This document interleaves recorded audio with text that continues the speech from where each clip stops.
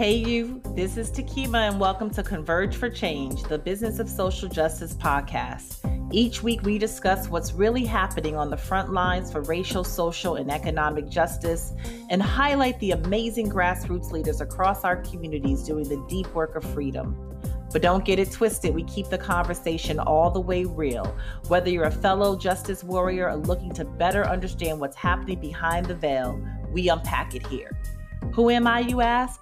I'm the owner of Converge, a social justice consulting firm whose purpose is to accelerate the creation of a radically just new world. I'm Catherine's granddaughter, a mother of 2 boys, your East Coast round-the-way homegirl, and a proud Howard University graduate. Most importantly, I'm a Black woman, a leader in my community, and justice is my legacy. So let's get in this. All right, before I bring my guests on, I'd like to tell you a little bit about them both. Katrina is an experienced and respected leader with more than 20 years of experience working on national and regional level issues. She has worked in the nonprofit, philanthropic, and public sector. She has served in leadership roles at the Georgia Division of Family and Children's Services and Andrews Family Fund. Since rejoining United Way in 2018, she played an integral role in the allocation of the 2019 Community Impact Fund and currently serves as the Chief Community Impact Officer. She is responsible for leading United Way's Child Wellbeing Impact Fund, co-leading the Greater Atlanta COVID Response and Recovery Fund, which has deployed more than $17 million to 320 nonprofits, and the United for Racial Equity and Healing Fund. Prior to assuming her role at United Way, she worked for Literacy Inc. and the National Urban League. Katrina also served as an advisory member of the Children Defense Fund's Freedom School and as a board member for the Westside Atlanta Charter School and the Wellesley College Alumni of African Descent. She currently serves as a steering committee member for the Georgia Grantmakers Network for Racial Equity and Grantmakers for Southern Progress. Katrina is also the recipient of Rockwood Leadership Institute's Equity and Philanthropy Fellowship, the Association for Black Foundation Executives Connecting Leadership Fellowship, Annie E. Casey Foundation's Atlanta Results-Based Leadership Program, and Leadership America Class of 2018. After receiving a BA in English from Wellesley College, Katrina earned an MED from Harvard University's Graduate School of Education. Kelly is a senior program officer with the Simmons Foundation. She has spent nearly 20 years in the nonprofit sector working primarily on issues related to youth and families. Kelly is a leader and speaker with a passion for the intersection of social justice and philanthropy. At the foundation, Kelly has leadership responsibilities for the implementation of grant-making strategies in homelessness, systems-involved youth, and LGBTQ issues. It is her personal mission to ensure that women of color have strong personal and professional development opportunities throughout their career. As a result, you can find her talking about gender equity, leadership, and personal development in presentations on social media and in her writing.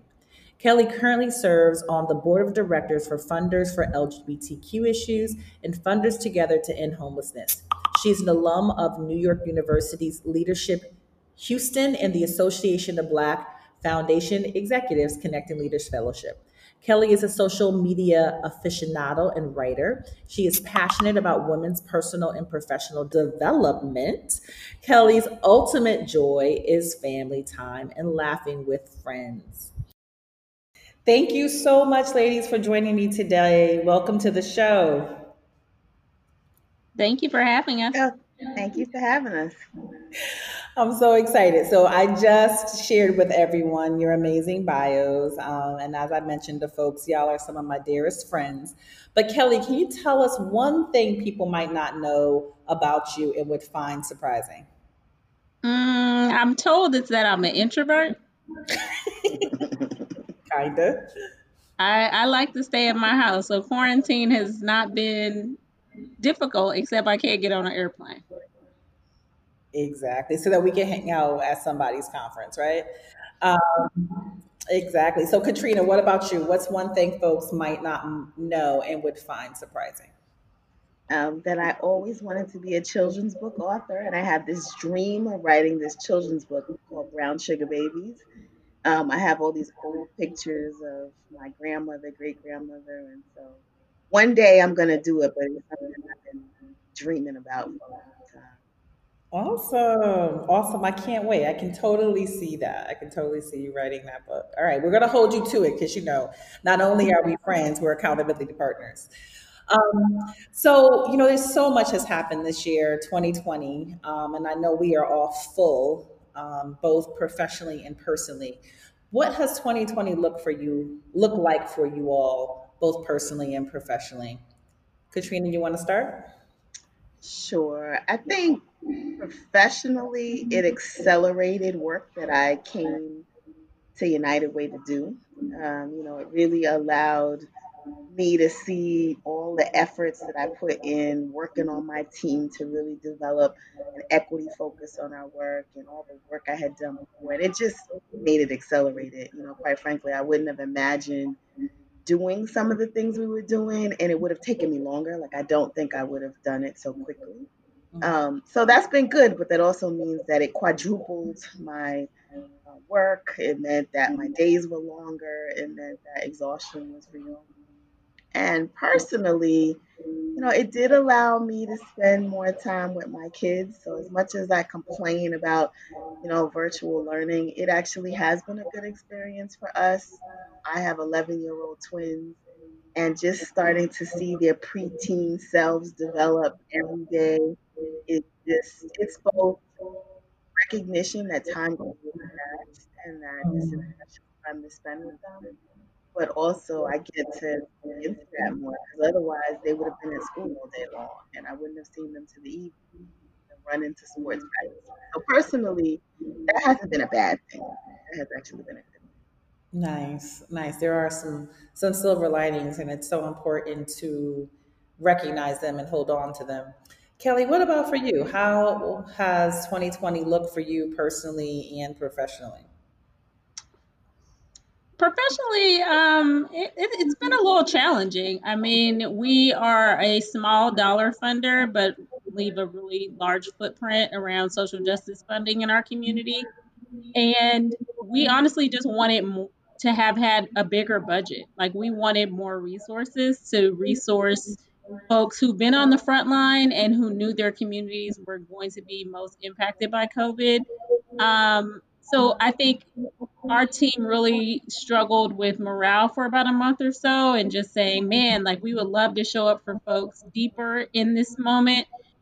But I do think that we have such meaningful relationships with our grant partners that we had a lot of support of each other to say, hey, I see you. And they were able to reciprocate, like, we see you. We see that you all are trying to advocate for us.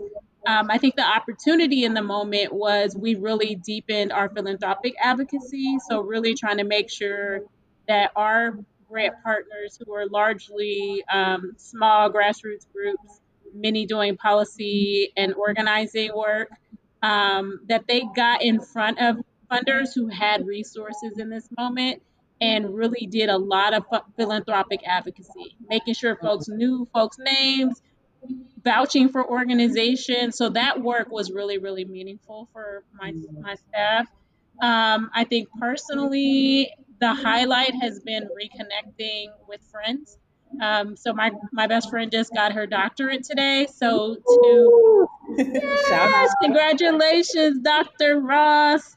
To just be in closer community, we've been having weekly Zoom calls, and she gave us a run through of her dissertation presentation. We did like study hall, so we got on Zoom and we had to be quiet and actually do work. Was just a great way to be in community and not feel like we're alone in this moment, but finding other ways to connect. That's beautiful. And I know I have appreciated throughout the year being able to touch base with both of you, both as a lifeline in the work professionally, but also a lifeline personally. And I think that's the part that we're going to get to in this conversation is, philanthropy, professionalized philanthropy is not just about the institutional relationships, but just like all things Black culture, it's about the personal relationships.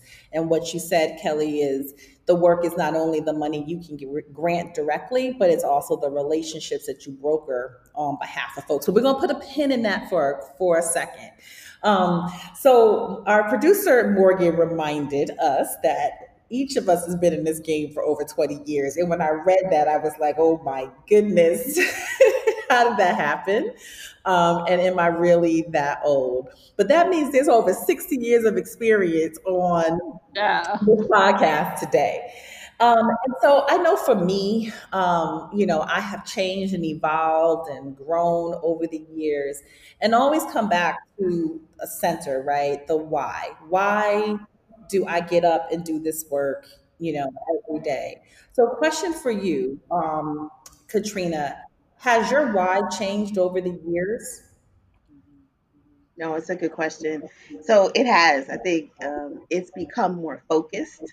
So I'm super clear that my job at United Way is to ensure that the communities I care most about have access to the resources that they need. And I don't know that I would have said that. Like, I think I realized I knew I was here to do good for others, but I don't know that I completely could have named that specifically and then connected that to the fact that I want my children to inherit a better Atlanta, right? And so, for me, it has gotten more focused. It helps me to prioritize what things are in my bucket and what's not in my bucket. So if it's not about getting to that ultimate goal, then that's not on my list of things to do. And so as I've gotten older, it definitely has gotten more specific about what I'm not doing, right? And what I'm going to prioritize and spend my time on. And that for me, I think that I just have gotten clearer. Like I remember reading something about Chadwick Boseman and him being purpose filled and purposeful and really leading a life of purpose um, that has gotten clearer for me as I've gotten older and as I've gotten children and watched, how life has happened. And quite frankly, even in this moment around COVID, you got a lot of time to be very focused on what fits in the bucket and what doesn't. And so, it has definitely gotten clearer as I've gotten older. Mm. Thank God for clarity, right? Thank God. Kelly, what about you? The why. Is it the same when you first started this work? How has it evolved? And what is it? What is your why? Yeah, I'm with Katrina. Absolutely. I mean, I was a do-gooder, right? So I knew I entered into the sector wanting to make a difference, right? And have so much clarity in this moment about supporting Black women. Like, I'm laser focused on that, because we do so much labor, and we get so little support. Hmm. And I call in Black men in that. I call in white liberal leaders in that. I call in philanthropy and nonprofit sectors in that. I watch Black women on the front lines of family and community and work and see how we are underinvested in on every level. And so my why has really evolved into how can I show up in my 20 years, good Lord, of experience to support other Black women, right? Like, how do I make sure they understand we don't support white dominant norms around competition, right? We are about sisterhood. And I think what I love about our friendship is there is no competition, right? There is space for all of us to shine in this work. And like, how do I model that and do the mentorship and do the coaching and the support of Black women, whether they come into philanthropy or not? And that we nurture and really step into this role as elders. I know, scary. As Yeah, all these gray hairs are popping, they are well earned, though. And I so agree with you, Kelly. I mean, we've been friends now, what, 6 years? I always think about August was just born, my youngest son, right? So it's been 6 years for us. Um, and we were all in very different places. We were, I wouldn't say at the beginning of our careers, but definitely mid level and have all, matured into senior positions and are making influence nationally, not just in the communities that we work in. But that piece around sisterhood is so important because I know my growth is attributed to your growth. Kelly is attributed to Katrina's growth, is contributed to Michelle and Jahan, shout outs, growth, right? That we have all grown alongside one another. And it's, one another's breakthroughs that, continue to propel the other folks in our circle forward. So I am so deeply thankful for sisterhood. But thinking about our why, and this moment around COVID response, this moment of racial reckoning in our country, right? There have just been so many layers of challenge to 2020.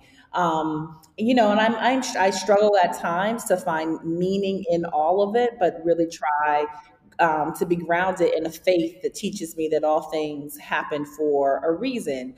How are you all managing that professionally? I know, Katrina, you have headed some really important work at the Greater Atlanta United Way. Can you talk a little bit about the COVID Response and Recovery Fund and how you're trying to embed racial equity in those efforts? No, it's a great question. So, you know, the journey started when I came back to United Way. I knew that part of my job was to really be able to accelerate what already was there, but this underlying focus on equity, right, and about place. And we weren't at a place, we were still on a journey. The staff was still figuring it out. What does that look like to us?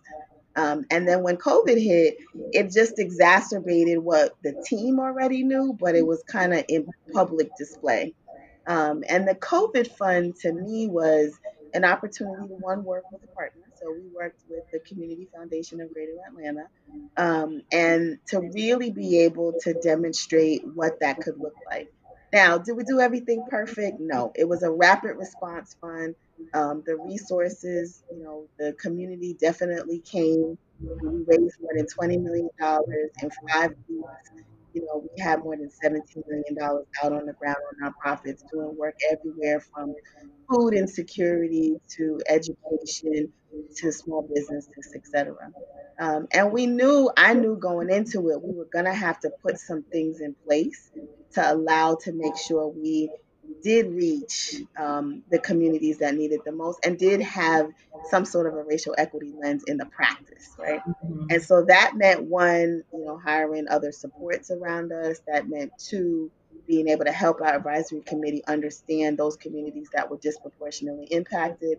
And three, that meant doing an open round, right? So we did an open round of funding because most organizations did not have historical access to the United Way of the Community Foundation. That was intentional to allow for the fact that they could apply for funding in a way that if they didn't know our staff or didn't have those connections. And so it was important for us to look at kind of that Black, Indigenous, and people of color. Our lens was not just Black led, we looked at Latino led organizations who really had a racial equity analysis to their work. Quite frankly, we funded a number of organizations where community organizing was at the core of what they do. And that really, I think, was important because it's a good learning while they were doing meeting direct services. It was a good learning for two philanthropic institutions to help share to the broader philanthropic community. So, for me, that was kind of the journey, right? But then that meant where did United Way sit in that? And so, because we had been on this journey around equity, we had not explicitly named race, but as we journeyed through this process, it was undeniable Mm-hmm. how race played. And so, our CEO did some op-ed pieces to help folks understand the importance to name race. And we then launched the Racial Equity Fund, which, a year ago, we would not have been there. It would have been completely not on our journey to go there. The Racial Equity and Healing Fund really was a demonstration on that journey, that we had to deepen our focus, be clearer about how we support organizations, and really provide a leadership model in philanthropy locally that stepped up, and put Black-led organizing as a really important element of that. Really put that kind of work at center stage. And so, do I think we perfectly figured it out? No. I think there's so much in those moments that we look and listen and learn, but I think it has provided a huge learning opportunity, Mm-hmm. not just for United Way, but for two major institutions in our local philanthropic area. It gives us a huge opportunity to be a voice and advocate, and specifically for myself, with philanthropic funders all across the state who are watching and paying attention. And so I think it has a huge opportunity to create a different conversation and shift. What we all know is what we want to see is a much more equitable philanthropic space that doesn't exist in that way right now. So, I'm always saying this is messy work.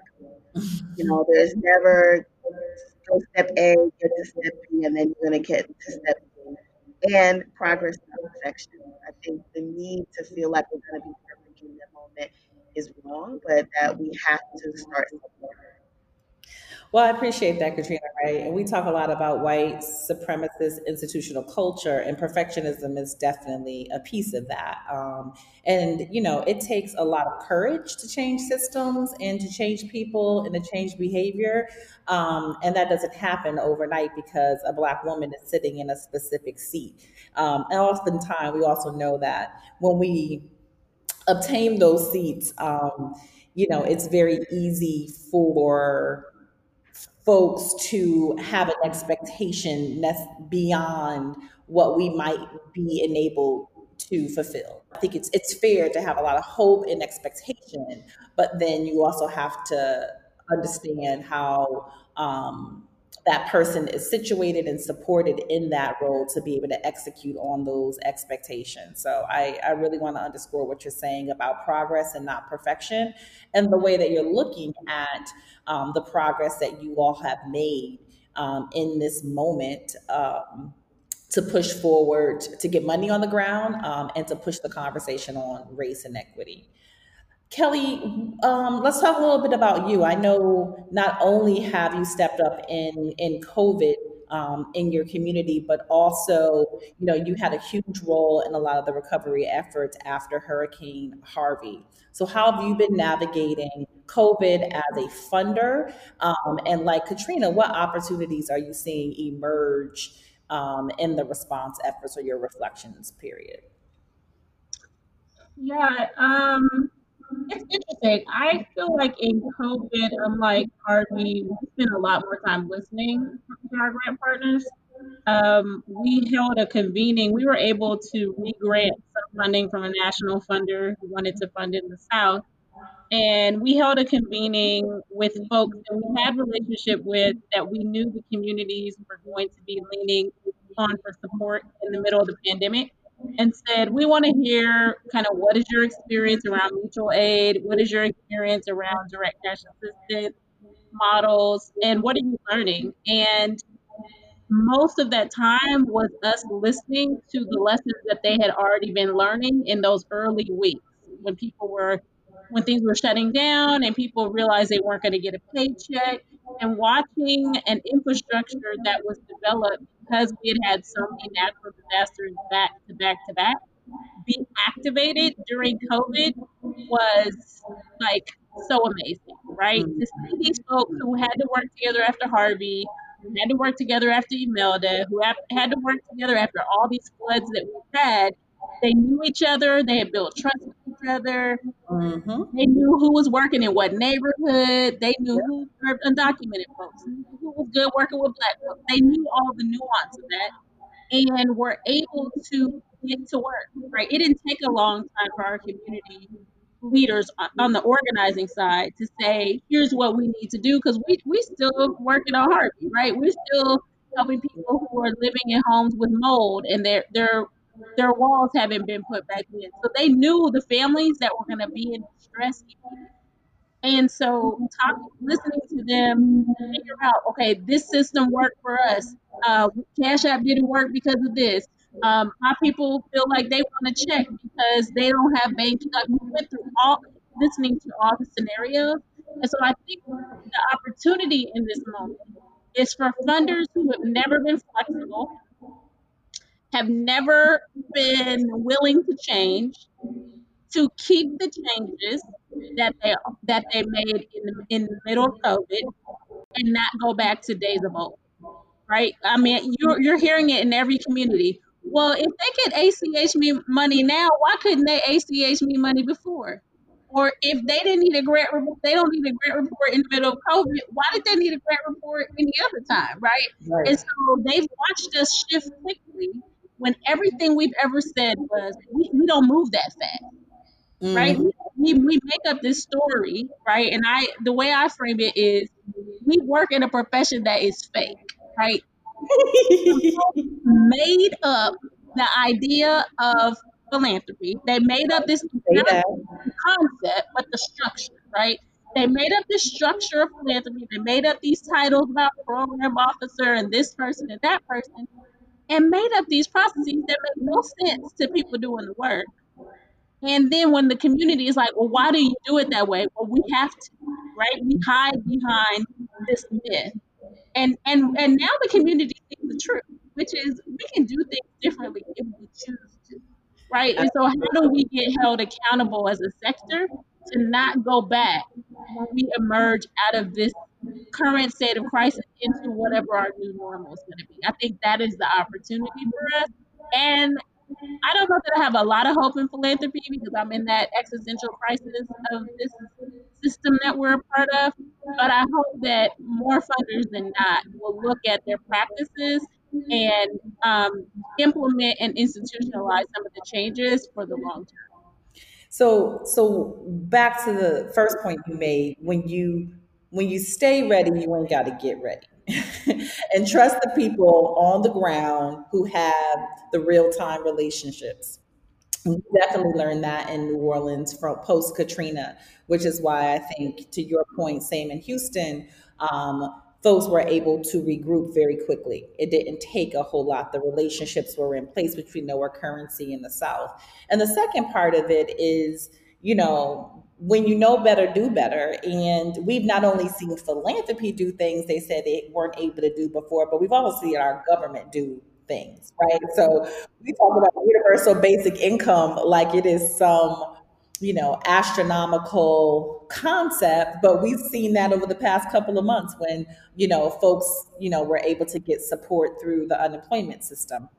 So many ideas there to unpack further, but I think, like you, Kelly, I'm probably a little bit of a pessimist these days about philanthropy, which is why we're having this series, really to talk about the future of philanthropy. And not only was it made up and created, but also the very capital that's inside of the philanthropic institutions was extracted from the very communities that we're talking about.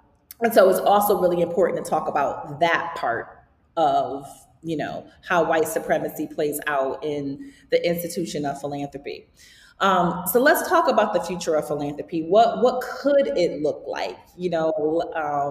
If we allow ourselves, Kelly, to be optimistic for a moment, right? Like, what could it look like if we really reckon with both the reality and the truth of where the capital comes from, and then, to your point, some of these practices that we have actually seen happen over the past couple of months. So, Katrina, what do you think? What could the future of philanthropy look like? One that speaks to the why that you shared with us at the beginning of the conversation. Yeah, so I'm going to be on the hopeful side. And my hopeful side is partly because for me to continue doing what I do, I've got to have a North Star. And so, the hopeful side for me is that I do believe in change. How much of it and how fast it happens, I think, is the question. But so, one, I think, is this rapid response moment. Kelly just said it, right? The fact of the matter is that in any other environment, no two institutions would have put that much money on the ground in 5 to 6 weeks, right? It would have been like, it's impossible. We don't have the capacity. You can't do it. No organizations. So for me, that demonstrated that it's possible. That's number one, right? And that all the people who had all the reasons why that can't happen, all those obstacles got out of the way. We had a very simple grant application. We did not have send us your 990s and make sure we get your audits. None of that was part of it. The reporting was simple as well. It was flexible general operating support. All of the funders who contributed to the fund were very clear that that's what we were doing. So to me, that means that's possible. That means that we can actually do that again. Like, again, why do we go back to something different? So that to me is one way in which it changes. And then the second thing is that to me, philanthropy also is so much about the people part of it, right? So the people inside institutions can do things differently. And so I believe that if you can shift people's hearts and minds in an organization, like the operational things, then what comes out can look different. Now, I recognize that we're also pushing against these systems that were created, 400 plus years. Like there's all kinds of structural things that don't get unraveled just in a year or a grant cycle, or quite frankly, in our generation. But I do think that it starts with small changes.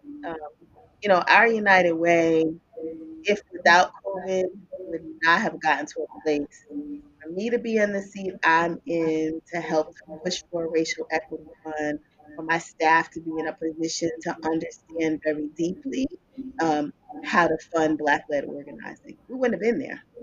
So, for me, that's where there's like important moments and what the future of this looks like. But the staff needed support, right? They had been doing the same thing all these years. It didn't take me to do it all. It did take me to help support them in removing those barriers, getting the intel, doing the learning, and then making a difference. And so, um, I still want to remain hopeful because I think once I become not hopeful, I'm not going to want to do this job anymore because it's taken long nights. And to Kelly's point, this has been exhausting work, right? Like, I don't do this because it's just I get a good paycheck. This is so much more personal to me. Mm-hmm.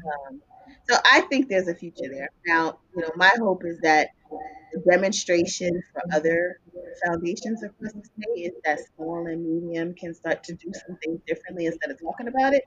Mm-hmm. I think some folks who are primed for it, and I think in the next year or so we'll see if they actually do it. Yeah.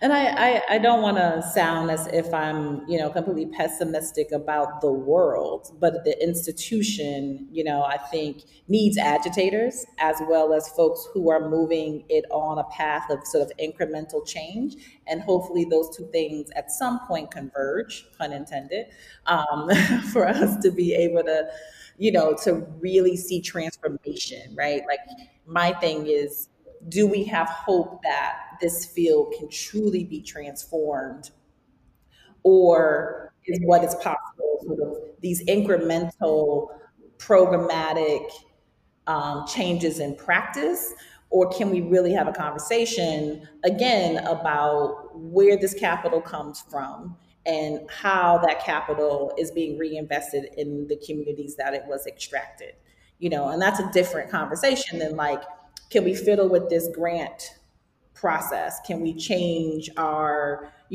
staff relationship? And I think both have to happen, right? Like there has to be the agitation and the questioning of the institution itself deeply, as well as those of us who are sitting inside of it trying to move things forward from, the positions that we hold. And I really do believe that change requires probably both of those efforts happening simultaneously. What's your thoughts, Kelly, about like the future of the field, and then sort of where do you land on that continuum, in terms of incremental change and blow up the system? Hashtag both. I was thinking as you were both speaking, like I've been a part of efforts to do incremental change in systems that have been rooted and founded in the harm of our community, and it hasn't worked. And when I hear the frustration of young people, I understand why. Right? I sit in meetings and on steering committees, and people rationalize and justify why we can't go faster, and why we can't criticize, and why we can't expose really harmful things that are happening. And what is happening is our our community is dying, right? And I don't feel the urgency in that, except from young people, right?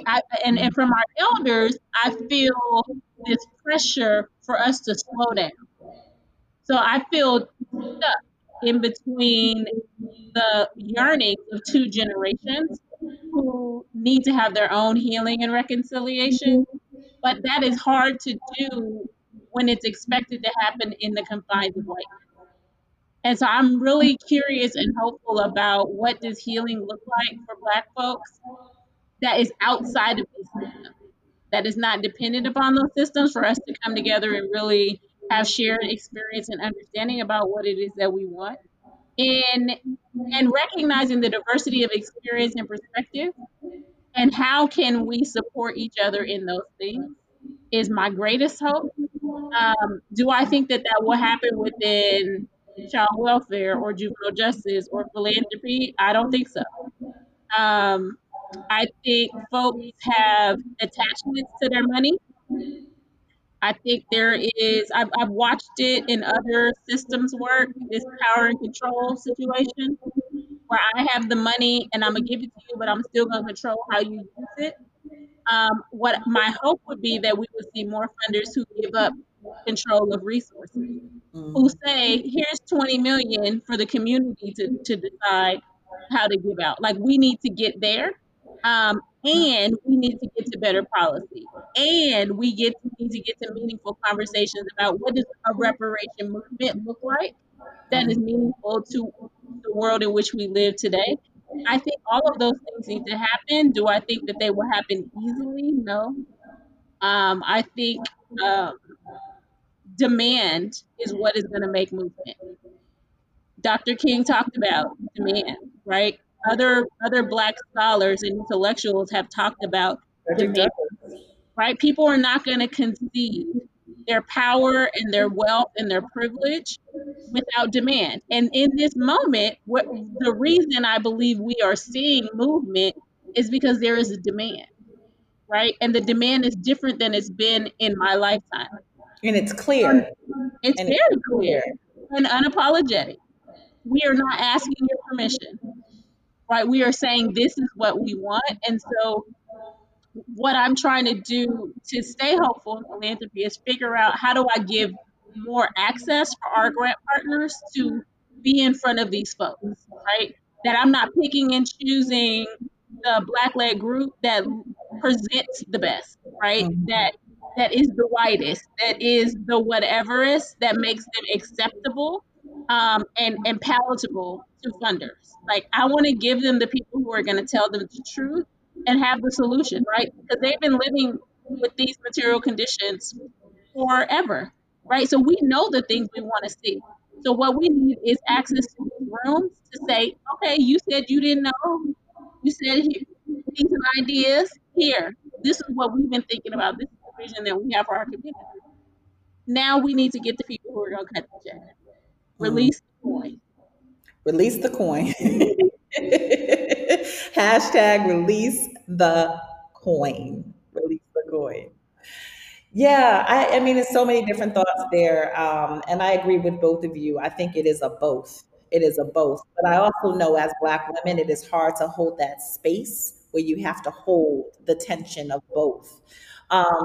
So as we start wrapping up, that's kind of what I want to talk about. Like, what is it like being a Black woman trying to hold both? Trying to hold the responsibility of getting resources, Katrina, to the communities you care about, and at the same time wanting to blow the system up and not being used as a pawn in that very same system that causes harm in our communities. Because the truth is, whether it was extracted from our labor or if the capital was created as a result of privilege that we don't have, this money that we're talking about that sits in philanthropic trust really does belong to these communities, right? And to Kelly's point, these systems and processes and grant applications and can you write like this was created by someone. And the community's been knowing that it's bullshit. And I think it's just really hard, right, to sit in those spaces as a Black woman holding both, knowing at the end of the day, we go back to our homes, our communities, and our families and have to be held for account for the time we spend in these ivory towers. And oftentimes, rightfully, the community, holds us in critique. So, as we just round this off, I really want to humanize this conversation and talk about like what it means to be a Black woman in philanthropy in this moment for both of you. Yeah, that's a great question. I mean, I think the three of us have talked about this. I know I've had a conversation with Kelly about just the longevity of it. I mean, one, I think that you can't do it forever. I think that there has to be an evolution because the emotional drain that it takes on holding those two spaces just is draining. I think so much about the fact that I hold myself to such high regard that probably nobody, I think people are holding a critique, but I take it so personally. And so much of it gets internalized because my intention is to shift these things to do better. But the recognition is it takes a toll on me, both mind, body, and spirit, right? Because my days are long, because I'm trying to navigate inside institutions and then listen externally and then connect it and translate and all these things that require all parts of me. I bring all of me so you get every piece of me to show up in all these circles. And so, I think in these days, my sister circles are really important because I recognize that I need that support. And so closing myself in is not what I want. It's, making sure I touch those networks. Um, but it also means the pieces that we don't do well, which is the self care part, right? Like, how do I make space to have time for myself, to have time for my kids, and not get drawn back into the systems that we're talking about? And, very clearly, very recently, there was a critique on the fund, which is why I will acknowledge it wasn't perfect. Things could be different. Um, and the critique wasn't about me personally, but so Right. much of it felt like me personally because I knew how much I put into it, knowing that it still had these structural things that, I could not have fixed, right? Because it wasn't just about me. And so, I think for me, it is about making sure that I keep those sister circles because I can't do this by myself. And then, reminding myself that this might evolve. This might not be me forever. It's okay. Like this might be, it's the relay race and I do the first part of it and then hand off to someone who could do the rest. And that's actually okay. Absolutely okay. Absolutely okay. Because we all deserve rest. We all deserve rest. And we're not going to be, we can't, like what they say, pour from an empty cup. Kelly, what are your thoughts? What does it mean to hold these spaces right now as a Black woman? And how, what are you relying on to kind of push you through? Yeah, I think I left Hurricane Harvey with a realization that, like with Katrina, my longevity is towards the end of this journey.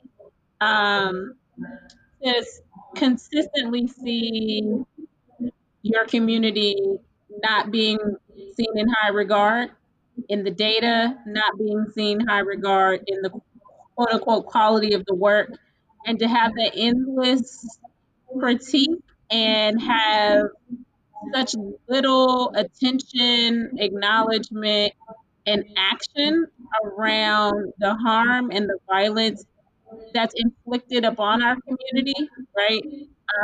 It gets to be too much, right? That you, in every meeting, I have to sit and think about, am I going to be the one to bring up Black people today? Am I going to be the one to say LGBTQ out loud?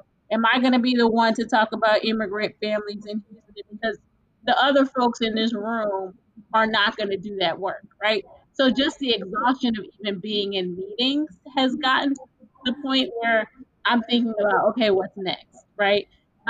Because to what end, right? So yeah, we got 20 more million, but somebody has 100 million in a fund. right? And so you're doing this type of labor in support of community for pennies. And it's not sustainable. If philanthropy doesn't want to change, this is why you see Black folks leave the field at the rate that we do. And I think philanthropy has to be accountable for that. My care of myself, I think, particularly in these last few disasters, was not good. I was working too many hours. I wasn't getting enough sleep. I was drinking too much wine. I mean, just all the things, right? Like, it's only so much you can hold in your body. And then I just had to like be like, this I can't keep doing, right? I can't watch the news. I can't go sit in all these committee meetings because it was just making me angry all the time.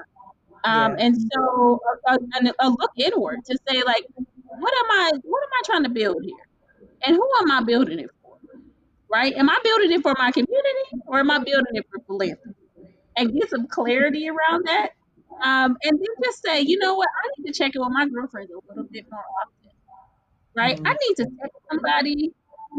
I need to, maybe go back to therapy, like all those things to really start prioritizing and making the time, right?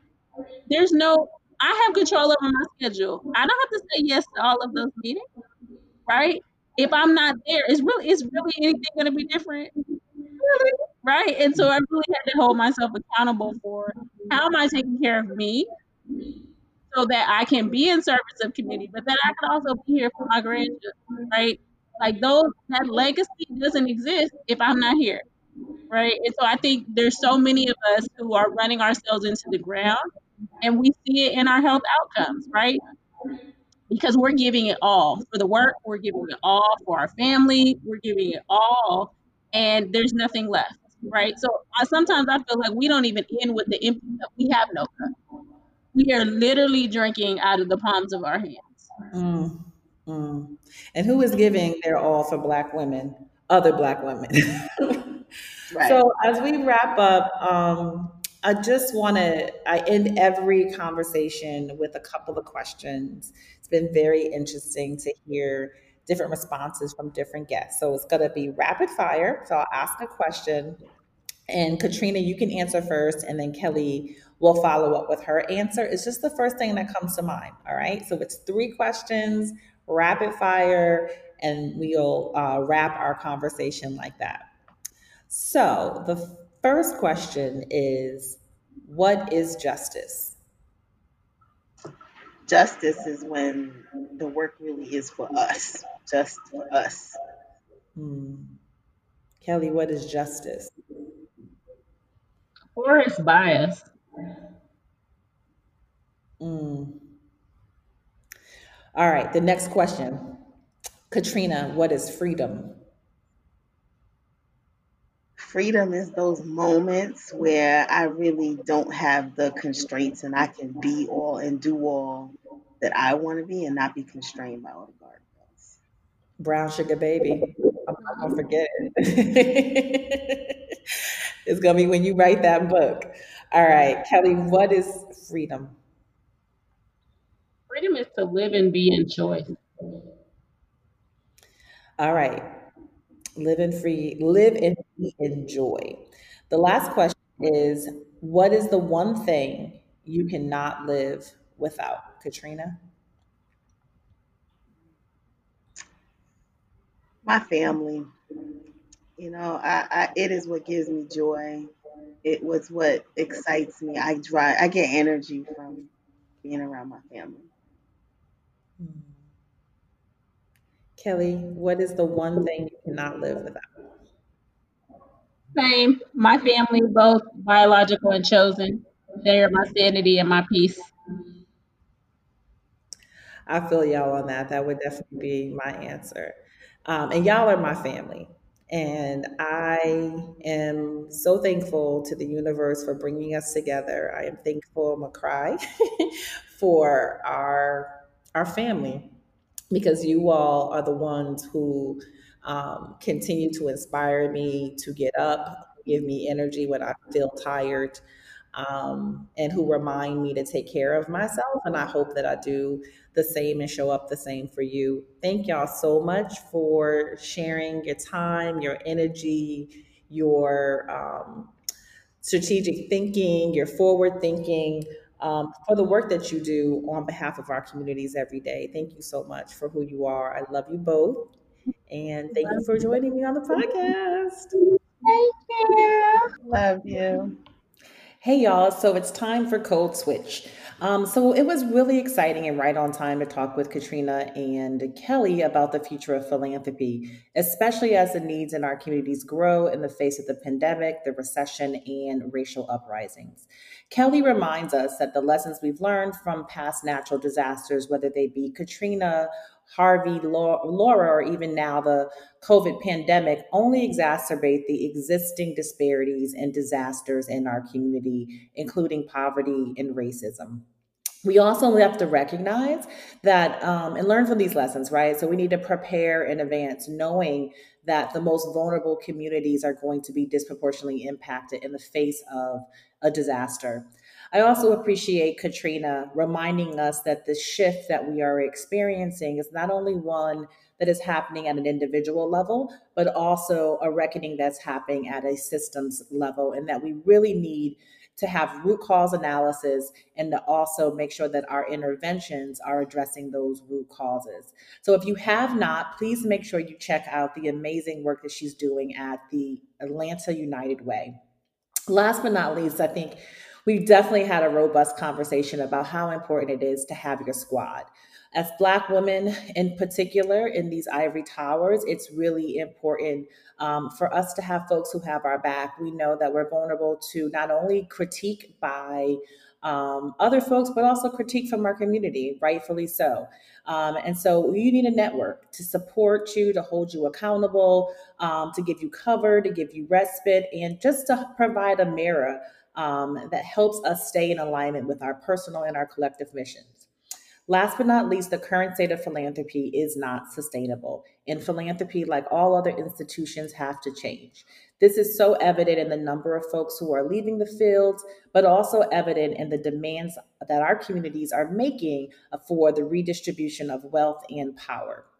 If you have not, please check out my newest article in Nonprofit Quarterly about who owns philanthropy, an anti-racist lens. The link can be found at my IG, so that's at I am Takima on Instagram. It can be found on the Converge or the Nonprofit Quarterly website, and also in the show notes for this episode. Hey Sis, I See You is a segment we started a few episodes into season 1. It is near and dear to me because, just as my grandmother would say, give me my flowers while I can still enjoy them. Each week, I get the chance to highlight a phenomenal woman of color in our community making bold moves and fighting for the good fight, and certainly not taking no for an answer. This week, I like to highlight none other than Ariel Wilson Harris, founder and president of the Orchid Society. Born and raised in New Orleans, she's the daughter of Miss Elaine Radar Wilson and the late attorney Douglas P. Wilson. She's an honors graduate of St. Mary's Academy and later received her Bachelor's of Arts degree in Mass Communications from the University of New Orleans. Harris is a senior level communications professional whose career has spanned across industries from oil and gas to healthcare. She's now the Public Information Director for Metropolitan Services District, a local governing entity that provides mental illness, addiction, and disability services to the Tri-Parish area.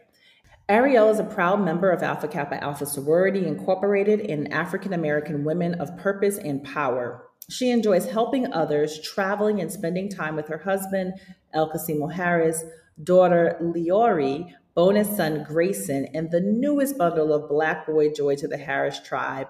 And a special thanks to our newest sponsor, Pistol and Stamen, who have helped to make this segment a little more colorful. The phenomenal ladies that we highlight for I See You Sis are now receiving a beautiful arrangement of fresh flowers as a special token of our appreciation, delivered by Pistol and Stamen. All right, thank you again to Katrina and Kelly for joining me for our new season. The future is truly female. And you can follow Kelly's work on Facebook at The Simmons FDN. So at the Simmons, SIMMONS on Instagram, at the Simmons Foundation, spelled out. You can also follow her personal Instagram at KKJSIG, her Twitter at Kelly Tweets, and you can follow all of her work at www.iamkelly.com. And also you can follow Katrina's work at the United Way in Atlanta at www.unitedwayatlanta.org. Her email address is kmitchell@unitedwayatlanta.org. So next week, we're going to kick up a new conversation just with me, where I'll be talking a lot more about the article from Nonprofit Quarterly, where I'm talking about who really owns philanthropy and this notion of philanthropy as reparations.